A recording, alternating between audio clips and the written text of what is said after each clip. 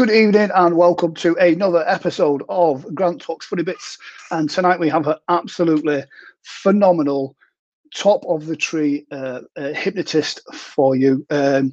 Please, guys, ask lots of questions, hit the like and love emojis. If you're watching it on the replay, still check this guy out.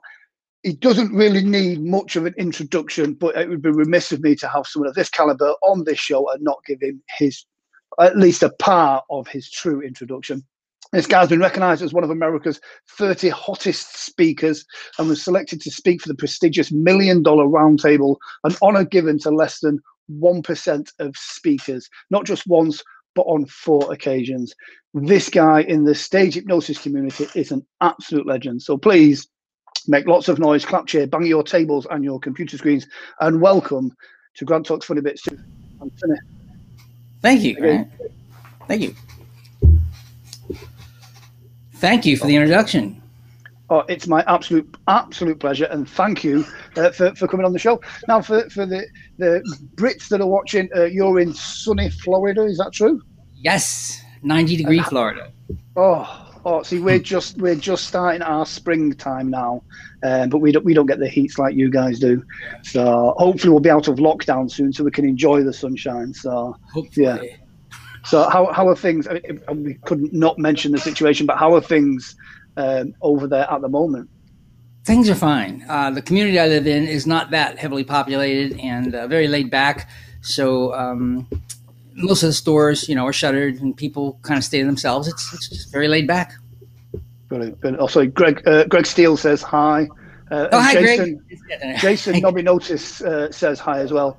Now, Jason's a Welsh hypnotist, and when we first went into lockdown, we were talking earlier about how we kind of, my business model changed, and I went into a bit of a shutdown myself personally. And Jason was the guy that went, Grant, pull your finger out, do something, and he was my inspiration for setting all this up. So cheers for that. Cheers for that, Jason. He's a great guy. Good, so, tell me, or tell the people watching a bit about you.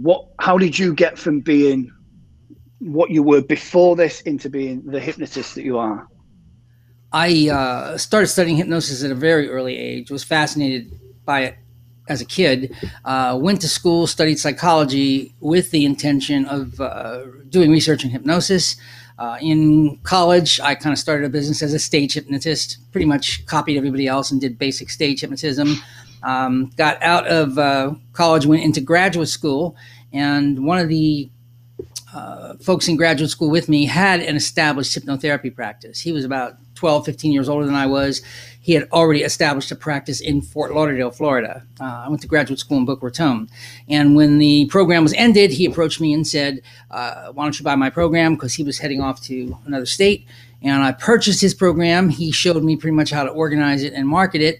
I did that for nearly 4 years, and then moved to Hawaii. I ended up moving to a very remote corner of the Hawaiian Islands. There were simply not enough people to maintain a practice. It was fairly remote, and there was, at that time, obviously the closest major city was Honolulu. It was on a different island, but it did have 1 million people. And I started giving presentations in Honolulu to real estate groups, insurance groups.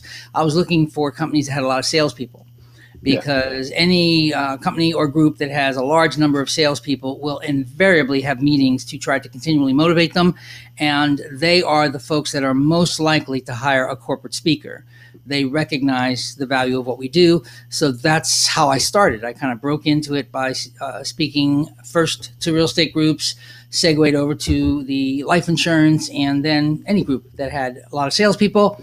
I wiped out Hawaii in like a year and a half. There was simply not that many groups in the state. And so I started spending time traveling back and forth to the States. Eventually, it became too burdensome to maintain 2 residences, so I ended up moving back to Florida in 84, I guess 85, and have been in Florida since. So. Nice. Mm-hmm. One of the first things that anyone that is discovering you in the hypnosis community will realize that from our side of the pond especially, is you don't treat hypnosis like a clown. and I don't mean that in a derogatory way, but a lot of stage hypnotists, comedy stage hypnotists, try and be like children's entertainers, and it's all very, hands are everywhere. It's a bit slapstick, and they get people doing really bizarre and outrageous things. One of the things when I first saw your show or your presentation is the level of quality to start with, but the way that you don't degrade people and the way that you don't make it come across as it's incredibly entertaining and incredibly funny, but it doesn't come across as a comedy show. It's very profound, and I think that has more of an impact, more drama than most comedy shows do. And it's for me, it's a great way of delivering hypnosis in a semi-serious way, but still absolutely hilarious at the same time. Thank you. What was your thinking? How did you become this? How did that happen? Was that deliberate? Because it's fair to say that you're not. When you said, sorry, I can steamroll sometimes. When you say earlier that you got into stage hypnosis and you did the same as everybody else, you just copied loads of routines. That's what a lot of stage hypnotists do. Right. It's fair to say for the last 15, 20 years at least, you've probably had your own lane. And there's a lot of hypnotists that try and work towards creating their own market, but that's very much where as far as I'm concerned, you've very much been in that corporate hypnotist market. Is you. There's people trying to get into that space now, but you've had that space for such a long time. Was that a deliberate effort on your part, or did you just fall into that? Oh, I doubt any of it was deliberate effort. It was pretty much, I rose to whatever occasion I needed to rise to. I went to Hawaii fully intending to continue as a hypnotherapist, only to discover that the nearest city, Hilo, only had 36,000 people. And they had 60% of the population was Japanese, and they don't do hypnotherapy. So there simply were not enough people to continue what I was doing. It actually was not my idea to go into corporate speaking. It was my wife at the time. One night she said, "You ought to, give sales seminars to real estate agents." To which I replied, "Great idea, but I have never sold a thing in my life, and I, don't know anything about real estate." To which she replied, "Just don't let that stop you." And it was necessity. We were running out of money. I had found myself, we were pregnant with the first child in a situation where it was sink or swim. And it was pretty much an act of desperation. But I ended up perceiving or recognizing that there was a market there. And so I just pursued it. But it wasn't a deliberate. I didn't sit down with a plan and, which is funny because I teach goal setting, if you mind, which is a paradox. But it was pretty much necessity is what caused certain things to happen. So. Yeah, I must admit, I'll put my hands up. You do a part in your show, and it's in the clip that we've got as well, when you do the whole thing. Who here thinks money motivates people? And that's a line I've used in my show as well. But I don't take it to the level that you do. I mean, I'll not say what happens, but it's in the clip, and I just think that just makes it so much more profound by taking it to that level as well. And I think that helps the phenomena become more profound, and the audience's reaction is phenomenal. So yeah, that's great. Well, that was the question. You could see in some people's eyes, I don't believe what I'm saying. You get less of that in corporate. In a stage presentation, it's like, oh, they paid that person, or that person's just acting, or they're drunk, or they always think there's some hidden agenda. When you're dealing with a company where it's 50 or 100 people and they all know each other, and they'll see that I know that person's not faking. Their jaw drops. I mean, that's unusual.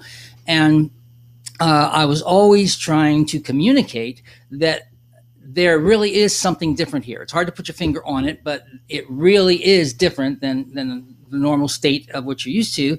And you can't make them, do really exotic things. You can't, in the old days, they would drive hypodermic needles. They would do, clamps with the hemostats. Yeah, when I started in the 70s, all kinds of wacky things to prove that this is really something unusual. This is something you should be paying attention to. So you can't do that in corporate because you'll get sued. And it, as you say, became cartoonish. Some of it when you stretch people across two chairs and stand on them, all the things that really get people to ooh and ah. And it was, what can I do? And again, there wasn't a whole lot, and the idea was, well, risk money, because if it's real money, maybe they'll pay attention. And then the question became, well, how much could you risk?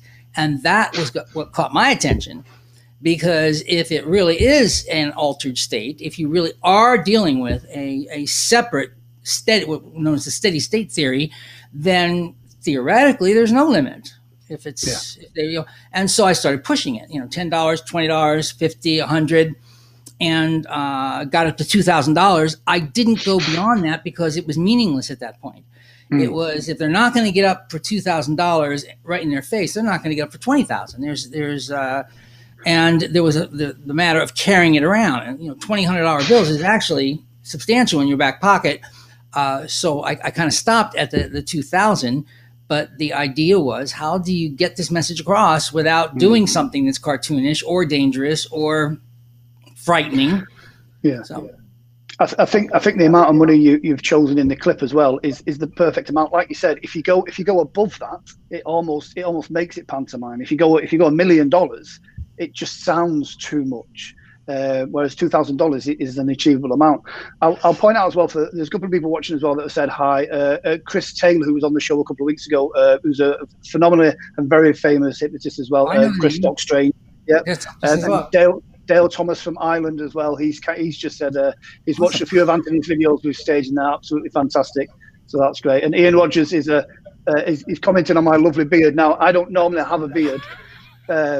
But I've never not been on stage, so this was my one chance, despite the protestations of my wife, that I went, I'm going to grow a beard. But the moment we're out of lockdown, this is going. The Freudian look. You should be. Exactly. Yeah. I'll point out as well for a couple of people. There's a lot of hypnotists or stage hypnotists at the moment that do kind of go, I do corporate shows. There's a difference. Between a works Christmas party or a corporate Christmas party and a keynote for a sales or that type of thing. I can imagine the atmosphere is very, very different, and your presentations tend to be more on that. It's a keynote rather than you've been booked for the entertainment after the conference. Is that am I about right on that? Absolutely. Yeah. In its broadest terms, public speaking, motivational speakers, quote unquote, they tend to fall into categories, and you can subset them infinitely. But there are generally acknowledged to be three big areas where public speaking takes place. One is celebrity. They'll pay someone who's famous to come in, regardless if they won the Super Bowl or if they're a famous actor, or if they did something. Celebrity will get you on the stage at a high fee. Then you have what we call the flavor of the month. If you just won Survivor, if you just climbed Mount Everest backwards with one leg, if you've done something it's got everybody's attention and they want to see that person or know that person, if you have some kind of what we call flash in the pan, they are famous, but you're probably not going to see them on the circuit 2 years down the road. They were known, they have some notoriety at the moment. And then the third, and by far the biggest category, is what I fell into, and that's known as industry expert. And an industry expert, as a speaker, is bringing something to the table that is not easily found elsewhere. So goal setting is as old as the hills. I mean, there are a million programs for goal setting, but at the corporate level, there really was only one where it was goal setting using hypnosis as its modality. So that was bringing something to the table that you could not readily find elsewhere. It's just there are not a million books on how to, goal set with hypnosis. And you can use hypnosis for time management. You can use it for stress reduction. You can use it for concentration. You can use it for fear of rejection, all kinds of areas. But if you include hypnosis, at least at this moment in time, you're probably bringing something unusual to the table. So the industry experts are generally acknowledged to be a group of people that are coming in with some idea, valuable piece of information, some technique that is not readily or easily found elsewhere.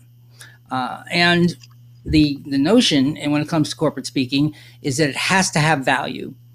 This is where a lot of hypnotists who try to penetrate the corporate market, they go wrong from the very first step.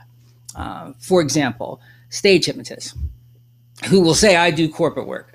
If you ask that stage hypnotist, as I get asked often when I'm marketing, if I pick up a phone and call a company, so-and-so referred me to you, Grant, I understand that you're the decision maker to bring your speakers into your convention next year.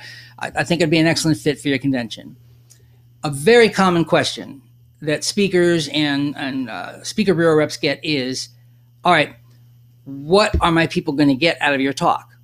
When you leave, what are they going to have that they don't have now? And you have to be able to answer that question. And here's the way many stage hypnotists answer that question. What are my people going to get out of your talk?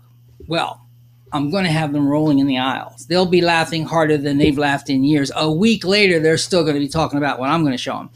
Now, that's great. I mean, that's the way a stage hypnotist, you would expect them to answer the question because they're stage hypnotists. They have spent, many of them, years and years of hard work and study and dedication to get themselves to be really good as an entertainer. But they're talking to a business. There's sort of like, Mars and Venus. Now, hypnotherapists make a very similar error, I believe. A hypnotherapist who tries to penetrate the market. So tell me, what are my people going to have after you leave? Well, they're going to be more self-actualized. I'm going to show them how to have a much better self-image. I will show them techniques that they can become more relaxed, more focused, and more centered in their business. Now, there's certainly nothing wrong with that, but a lot of business owners will tell you, great, I want them to be relaxed. But truth, I couldn't care less if they're relaxed. I don't care if they're self-actualized. I want them selling more, or I want them producing more, or I want them being better business people. A lot of people make the mistake where they go in talking like a hypnotherapist, which kind of you would expect them to, or talking like a stage hypnotist and not meeting the client's needs. Yeah. So when I picked up on that real early, when I started calling people in Honolulu, just what is it they're going to get? What is it they're going to get? It was so early that I baked it into my presentation. So I do goal setting, which is a common topic. But if a decision maker says to me, what are my people going to get from your talk? It's simple. I'm going to show them 3 simple, transferable techniques to internalize their goals. I'm going to show them not only how to get focused, but very specific techniques on how to stay focused. They're going to walk out the door able to use any or all of those techniques instantly to push up their business production. And by the way, one of those 3 techniques happens to be self-hypnosis. Now, that's my pitch. And right out of the gate, most business owners will say, okay, I can see what the value is. And there were keywords I was using there. Simple, transferable. You mean if one of my managers shows up, he or she can teach it to their team? If one of my people come, they can share it with others? Yeah, it's transferable. It's hands-on. It's out of the box. They're not going to have to go to my Wonder seminar for $10,000 or buy my book to really understand it. They're going to get it there and walk out the door with it. So those are keywords that business people just, ding, ding, ding, ding. And there was one other thing I did that I think hypnotists often make the mistake. It's where you place the word hypnosis. Because if you ask me who I am and what it is I do, there's a couple ways I could answer that. I could say, I'm Anthony Gailey. I'm a corporate hypnotist. I do a presentation called The Subconscious Aspects of Business, where I teach 3 powerful techniques to internalize goals. Is one way I could answer it. Or I could say, I'm Anthony Gailey. I'm a corporate keynote or a business trainer. I do a program called The Subconscious Aspects of Business, where I teach 3 simple transferable techniques. And one of them happens to be hypnosis. Now, they're very similar, but there's a big difference. In the first pitch, right out of my mouth, I'm a hypnotist. And when I started in 1980, there were more than half of the people that shut it all down. Hypnotist? No, thank you. We were on a cruise ship last year, pole dancing, not interested. They shut you down before you get a chance to describe who you really are. And it's real simple, but you just say, I'm a corporate keynote, or I'm a business trainer, subconscious aspects of business, 3 simple hands-on techniques. And oh, by the way, one of them happens to be self-hypnosis. Now they've heard me. They know that I'm serious, or that I've got, something to offer. And then they ask the question, well, how in the world does hypnosis work with goal setting? Some of them will say, what are the other 2 techniques? And some of them say, are you available on the 15th? I mean, it's amazing, but now I have evoked a question as opposed to shutting down 30 to 40% of the people I'm talking to before they even know who I am. Yeah. So stuff, simple stuff like that are kind of tricks of the trade. It's the last time I saw you was at a conference in Vegas, and I remember we were chatting over lunch, and we were talking about it was a phenomenal piece of advice you kind of said there. And it's one of the things that I also think is a brilliant thing with all the online marketing and everything that there is. You kind of went, if you want to be a corporate hypnotist, then what you want to do is look up businesses that have lots of salespeople or lots of realtors, and then pick up the phone and prospect them. And I believe that's something you do. Do you still do the corporate hypnotist masterclass? Mm-hmm. Well, I'm not doing it with the virus now, but yeah. Well, I've got in fact, I've got the website for that, so I'll bring that up at the bottom of the screen. And you go through with your people that book onto the course. You go through that pitch of how to actually just prospect people.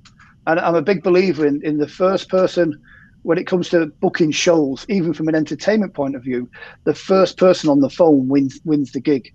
And we live in a world where people are so scared about actually having a conversation with somebody, that they'd sooner just send an email and wait for that to come back. There's a lot to be said about getting that conversation, getting that face-to-face or that phone call. Right, let's play this clip, and then you can talk to us about it after. The whole thing's about a clip. I forgot. Yeah. Well, no, it's great talking to you. Right. Well, the preface was you sent me an email. What is the funniest clip? What was it? The best or the most interesting clip? What's your funny bit? Yeah. So, yeah.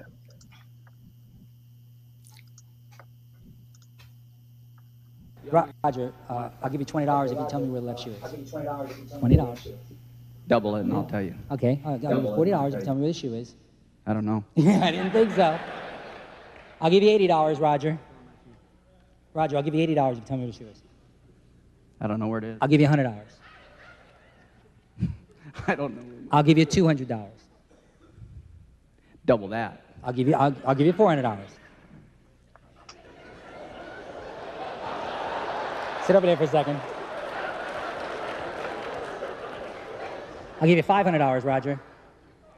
Now, a lot of people say, maybe he's just playing along, maybe he's a really nice guy, doesn't want to embarrass me, but if it was real money, then you'd see a totally different response, right? A lot of audiences at this point in time start shouting out, "Show me the money." So let me hear you, folks. Show me money. I'll take Roger, give you $100. If you tell me where that shoe is, I'll give you $100. Roger, I'll give you $200. $200. Roger, look at me. I said I'd give you $500. Here it is, $500. Ma'am, if you don't mind holding on to this money, you just hold that. It's $500. That's yours if you tell me where the shoe is. Tell you what, I'll give you $1,000 or $5. There's $1,000. $1,000 if you tell me where that shoe is. I swear, you can have that money. It's $1,000 if you tell. Here's $500 more. $1,500 if you tell me where the shoe is. My last offer. That's it. $2,000. $2,000. Yours. Pick it up. It's yours if you tell me where the shoe is. Roger, where is the shoe?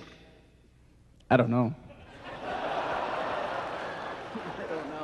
You honestly don't know? I tell you, I'll give you a hint here. Roger, think about this now, because I want you to use your concentration here. I want you to, do you have any idea where the shoe is, Roger? Where is the shoe, Roger? The shoe. Where could it possibly be, Roger? Any ideas at all? I'll give you $2,000. Where's the shoe, Raj? Should be on my left foot. Sleep way down deep. Now, folks, isn't that amazing? That's called... That amazes me. That's called a negative hallucination, folks. He was seeing right through the shoe. I mean, looking at something and not even seeing it. We do this in everyday life. If you ever see a short person driving an automobile, sometimes they learn to look right through the steering wheel. If a person's wearing eyeglasses, they will learn to look right through the panes of glass.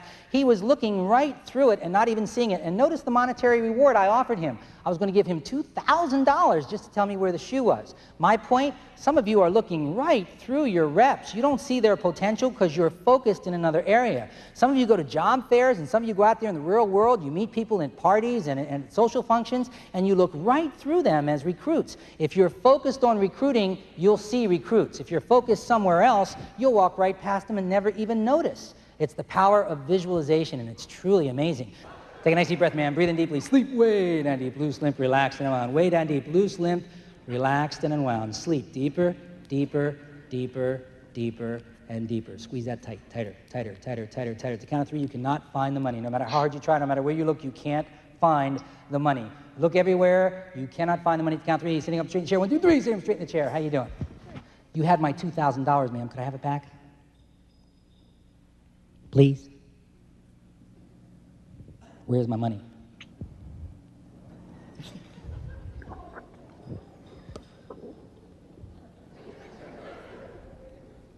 Where'd my money go? Do you have it? I want it. I couldn't get it. You probably took it back. No, I didn't take it back. Where's your shoe, Roger? I don't know. Well, Roger, why don't you try helping her find the money, and ma'am, why don't you try helping him find the shoe? Do you know where the money is, Roger? Yeah, it's in Okay, her hand. tell her. It's in your hand. Where's the money, ma'am? It's in your hand.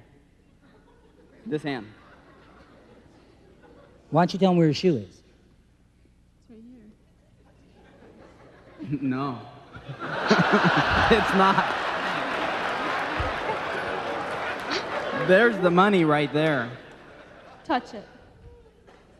That's just my hand. That's $2,000. That should be mine. All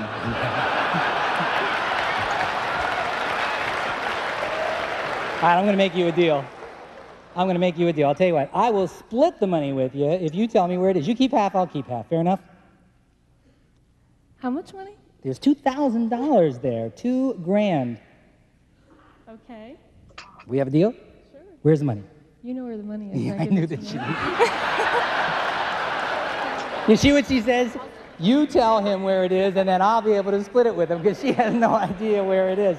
No, you got to tell me. Where's the money? Leave our seats? What's that? Did you make us leave our seats? I can. No, did you? Watch this. Chair's on fire. Whoa, chair's on. I thought, wait, I can. I mean, if that's what you want. Absolutely fantastic. There's a few people kind of messaging us and going through Oh, is that what as that well. is over there? Yeah, yes, we've got Christina Lennon. I believe Christina's done your masterclass. Oh, as Christina. well, Hi, actually. Christina. Yeah, I love her. Again, you know, when I was saying earlier about, in a certain part of Yorkshire, we seem to have loads of really good hypnotists. So yeah, Christina's just down the road from me as well. Well, Dale Thomas said it's brilliant on so many levels. the only reason I picked that one, I believe the request was the most or whatever. Of all the thousands of presentations, I never forgot that one. I think that's the craziest thing I ever did on stage because if you look, it's a large amount of money, and I was challenging both of them directly. Try to find it, hold it in front of the face, and then I did something. I took it to the next level, which I'd never done before or since. I turned control over to them. Yeah. You tell her and get him to tell you. Now that's like 2 levels beyond. That's pretty stretching the power of suggestion, I would think. And I took a shot. I just took a calculated guess. I guess I did things similar to that, but that is not something you want to do every night. The numbers eventually will work against you. But it was the stage of the Grand Ole Opry. It was like 2,000 people, so it was a. I was just about to say, was that the Grand Ole Opry? That was the Grand Ole Opry. Iconic stage as well, yeah. Right. So, Nashville, brilliant. yeah. Nice. I'm sure you've worked many venues, stages. Do you have a favourite? No, they were all great. Brilliant. I mean, I had more fun than should be legal. I just always, it was always for me just a blast. I just genuinely enjoyed what I did. And most of the very accomplished hypnotists like Christina, we had talked, it's just fun. People have said, you look like you're having more fun up there than any of the subjects are. And 9 times out of 10, I was. It's just really a lot of fun. And I think, stage hypnosis has got some changing to do after this whole coronavirus. Yes. But I love where it's going. Back in the 90s, it was very shocking. Stuff that you can make and do. And it does seem to be getting more classy. And hopefully, the corporate side of things brings that entertainment value and the quality value up. So, yeah. If you had one piece of advice to give to any stage hypnotist or any hypnotherapist that's watching this now, just one nugget, what would it be? If it was me giving the advice, be honest. Yeah. I don't think you should oversell it where you can do this and that and stop smoking, forever in a single session. I mean, that happens 2.14% of the time. Be honest with people that, it tends to follow certain patterns. Most people by definition are average subjects. And like anything else, it's going to take a period of time. It's not going to be an instantaneous, one shot and you're done. There are going to be a percentage of people that have that effect, but it's small, relatively negligible in terms of numbers. However, they run around telling everybody else, "Oh, it only takes one session. It's amazing," and they kind of pollute it for everybody else. Be honest. Be honest in what its limits are. Be honest in what its applications are. No, it's not going to cure cancer. No, it's not going to make you levitate out of bed. You hear all kinds of exaggerations to it because it is so unusual. And one thing that I, from the start, promised myself that I would do was to try to be as honest about it as I could. And sometimes I get a question where I say, I don't have a clue. I have to spend most of my life studying it. There are some questions you would ask me, I'd have to honestly say, not a clue. Yeah. But, it's a rewarding career that every turn within my career, I keep finding new love for it. And just at the point where I kind of think, like, this is the part now where I'm a bit like, but yeah, I do keep finding a new love for it. It's a great industry that we're in.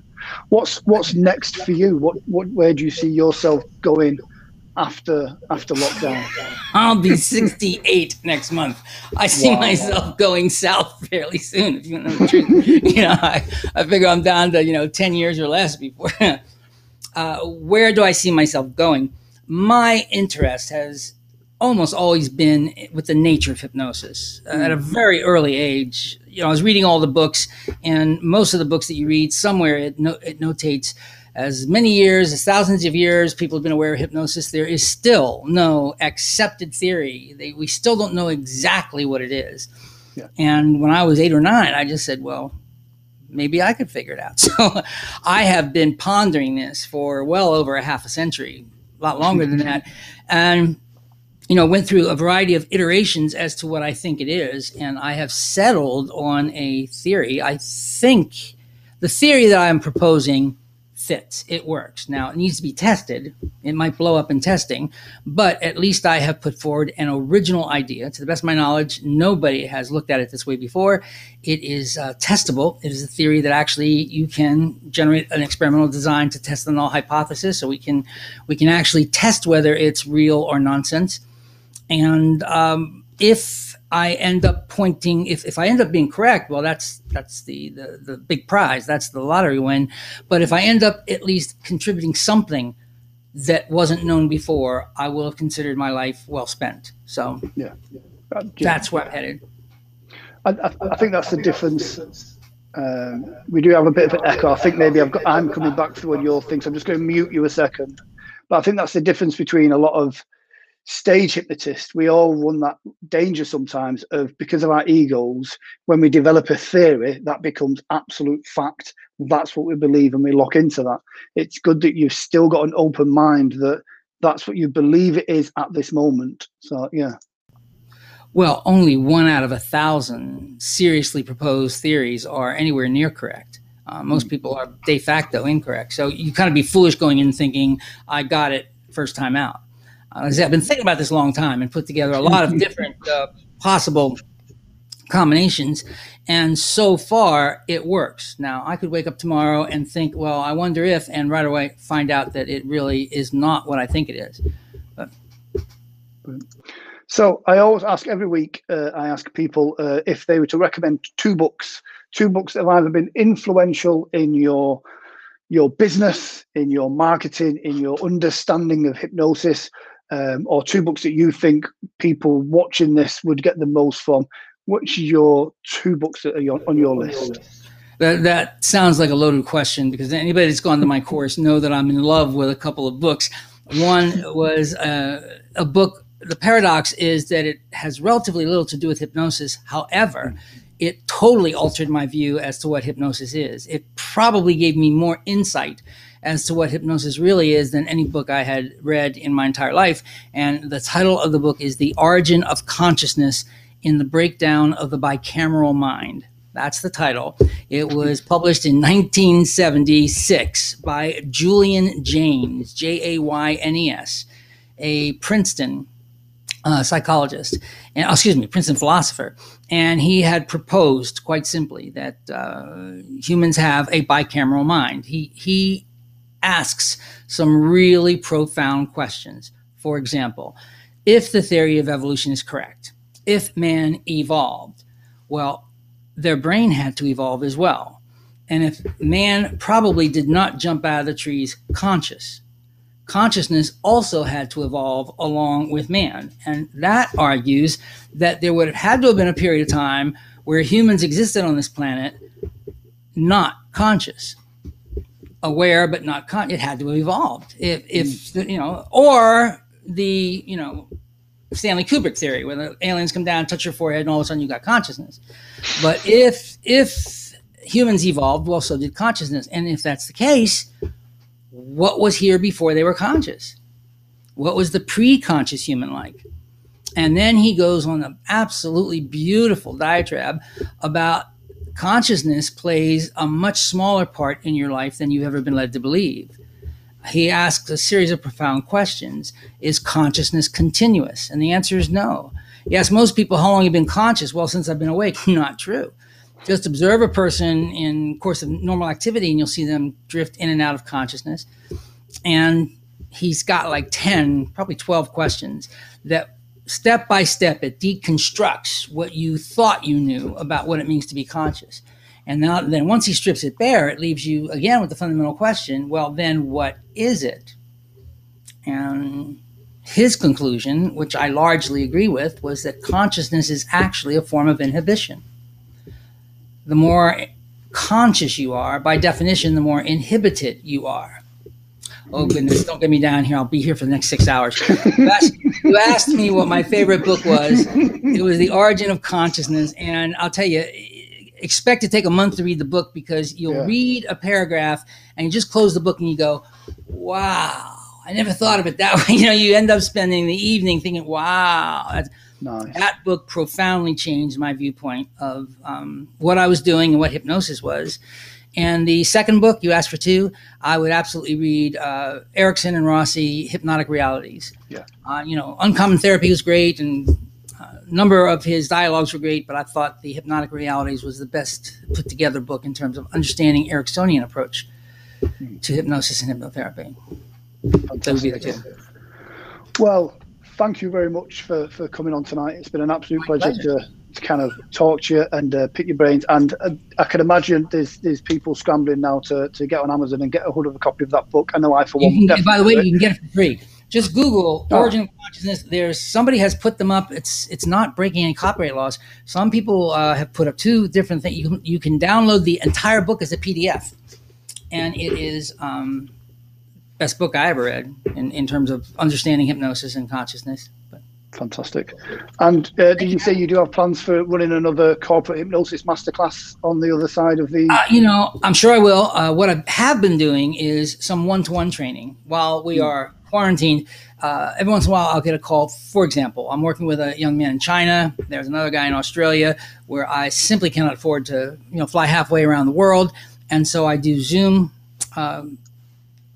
sessions with them, typically once a week for about an hour, and we go through my course over an 8 to 10 week period in 1 hour slots. And it's actually very effective because I get to work one-on-one with the person, I get to kind of design, and what it gives me is a much better insight as to what they are going through. In other words, when I teach the program, I know what I went through, and I know what I'm trying to communicate. But actually working with a person for a week and then show them, here's the technique, now go out and try it. And they come back and say, well, this worked, but I felt weird about this. But it gives me insight as to what they're going through. So, Christina says that it was definitely worth the investment. Oh, you're so sweet. She is such a neat lady, Yes. And again, someone that's not caught up in the ego of state hypnosis and, delivers the goods So yeah, fantastic. Well, Anthony, it's been an absolute pleasure. I feel like we could talk for hours and then people would just leave us alone. But yeah, I've put your website up at the bottom. Hopefully people will get in touch if they are interested into the Zoom training as well. And I shall leave the final sentence to you. If there's anything you want to get off your chest or say to people, now's your time. Thank you for having me. You know, it was an absolute pleasure getting to know you. I'd be happy to do it again sometime in the future if you want to do it again. Fantastic. And I'll be happy to answer any questions anybody has. I'm pretty open about this stuff. So thanks. Brilliant. Fantastic. Cheers, guys. Thank you very much.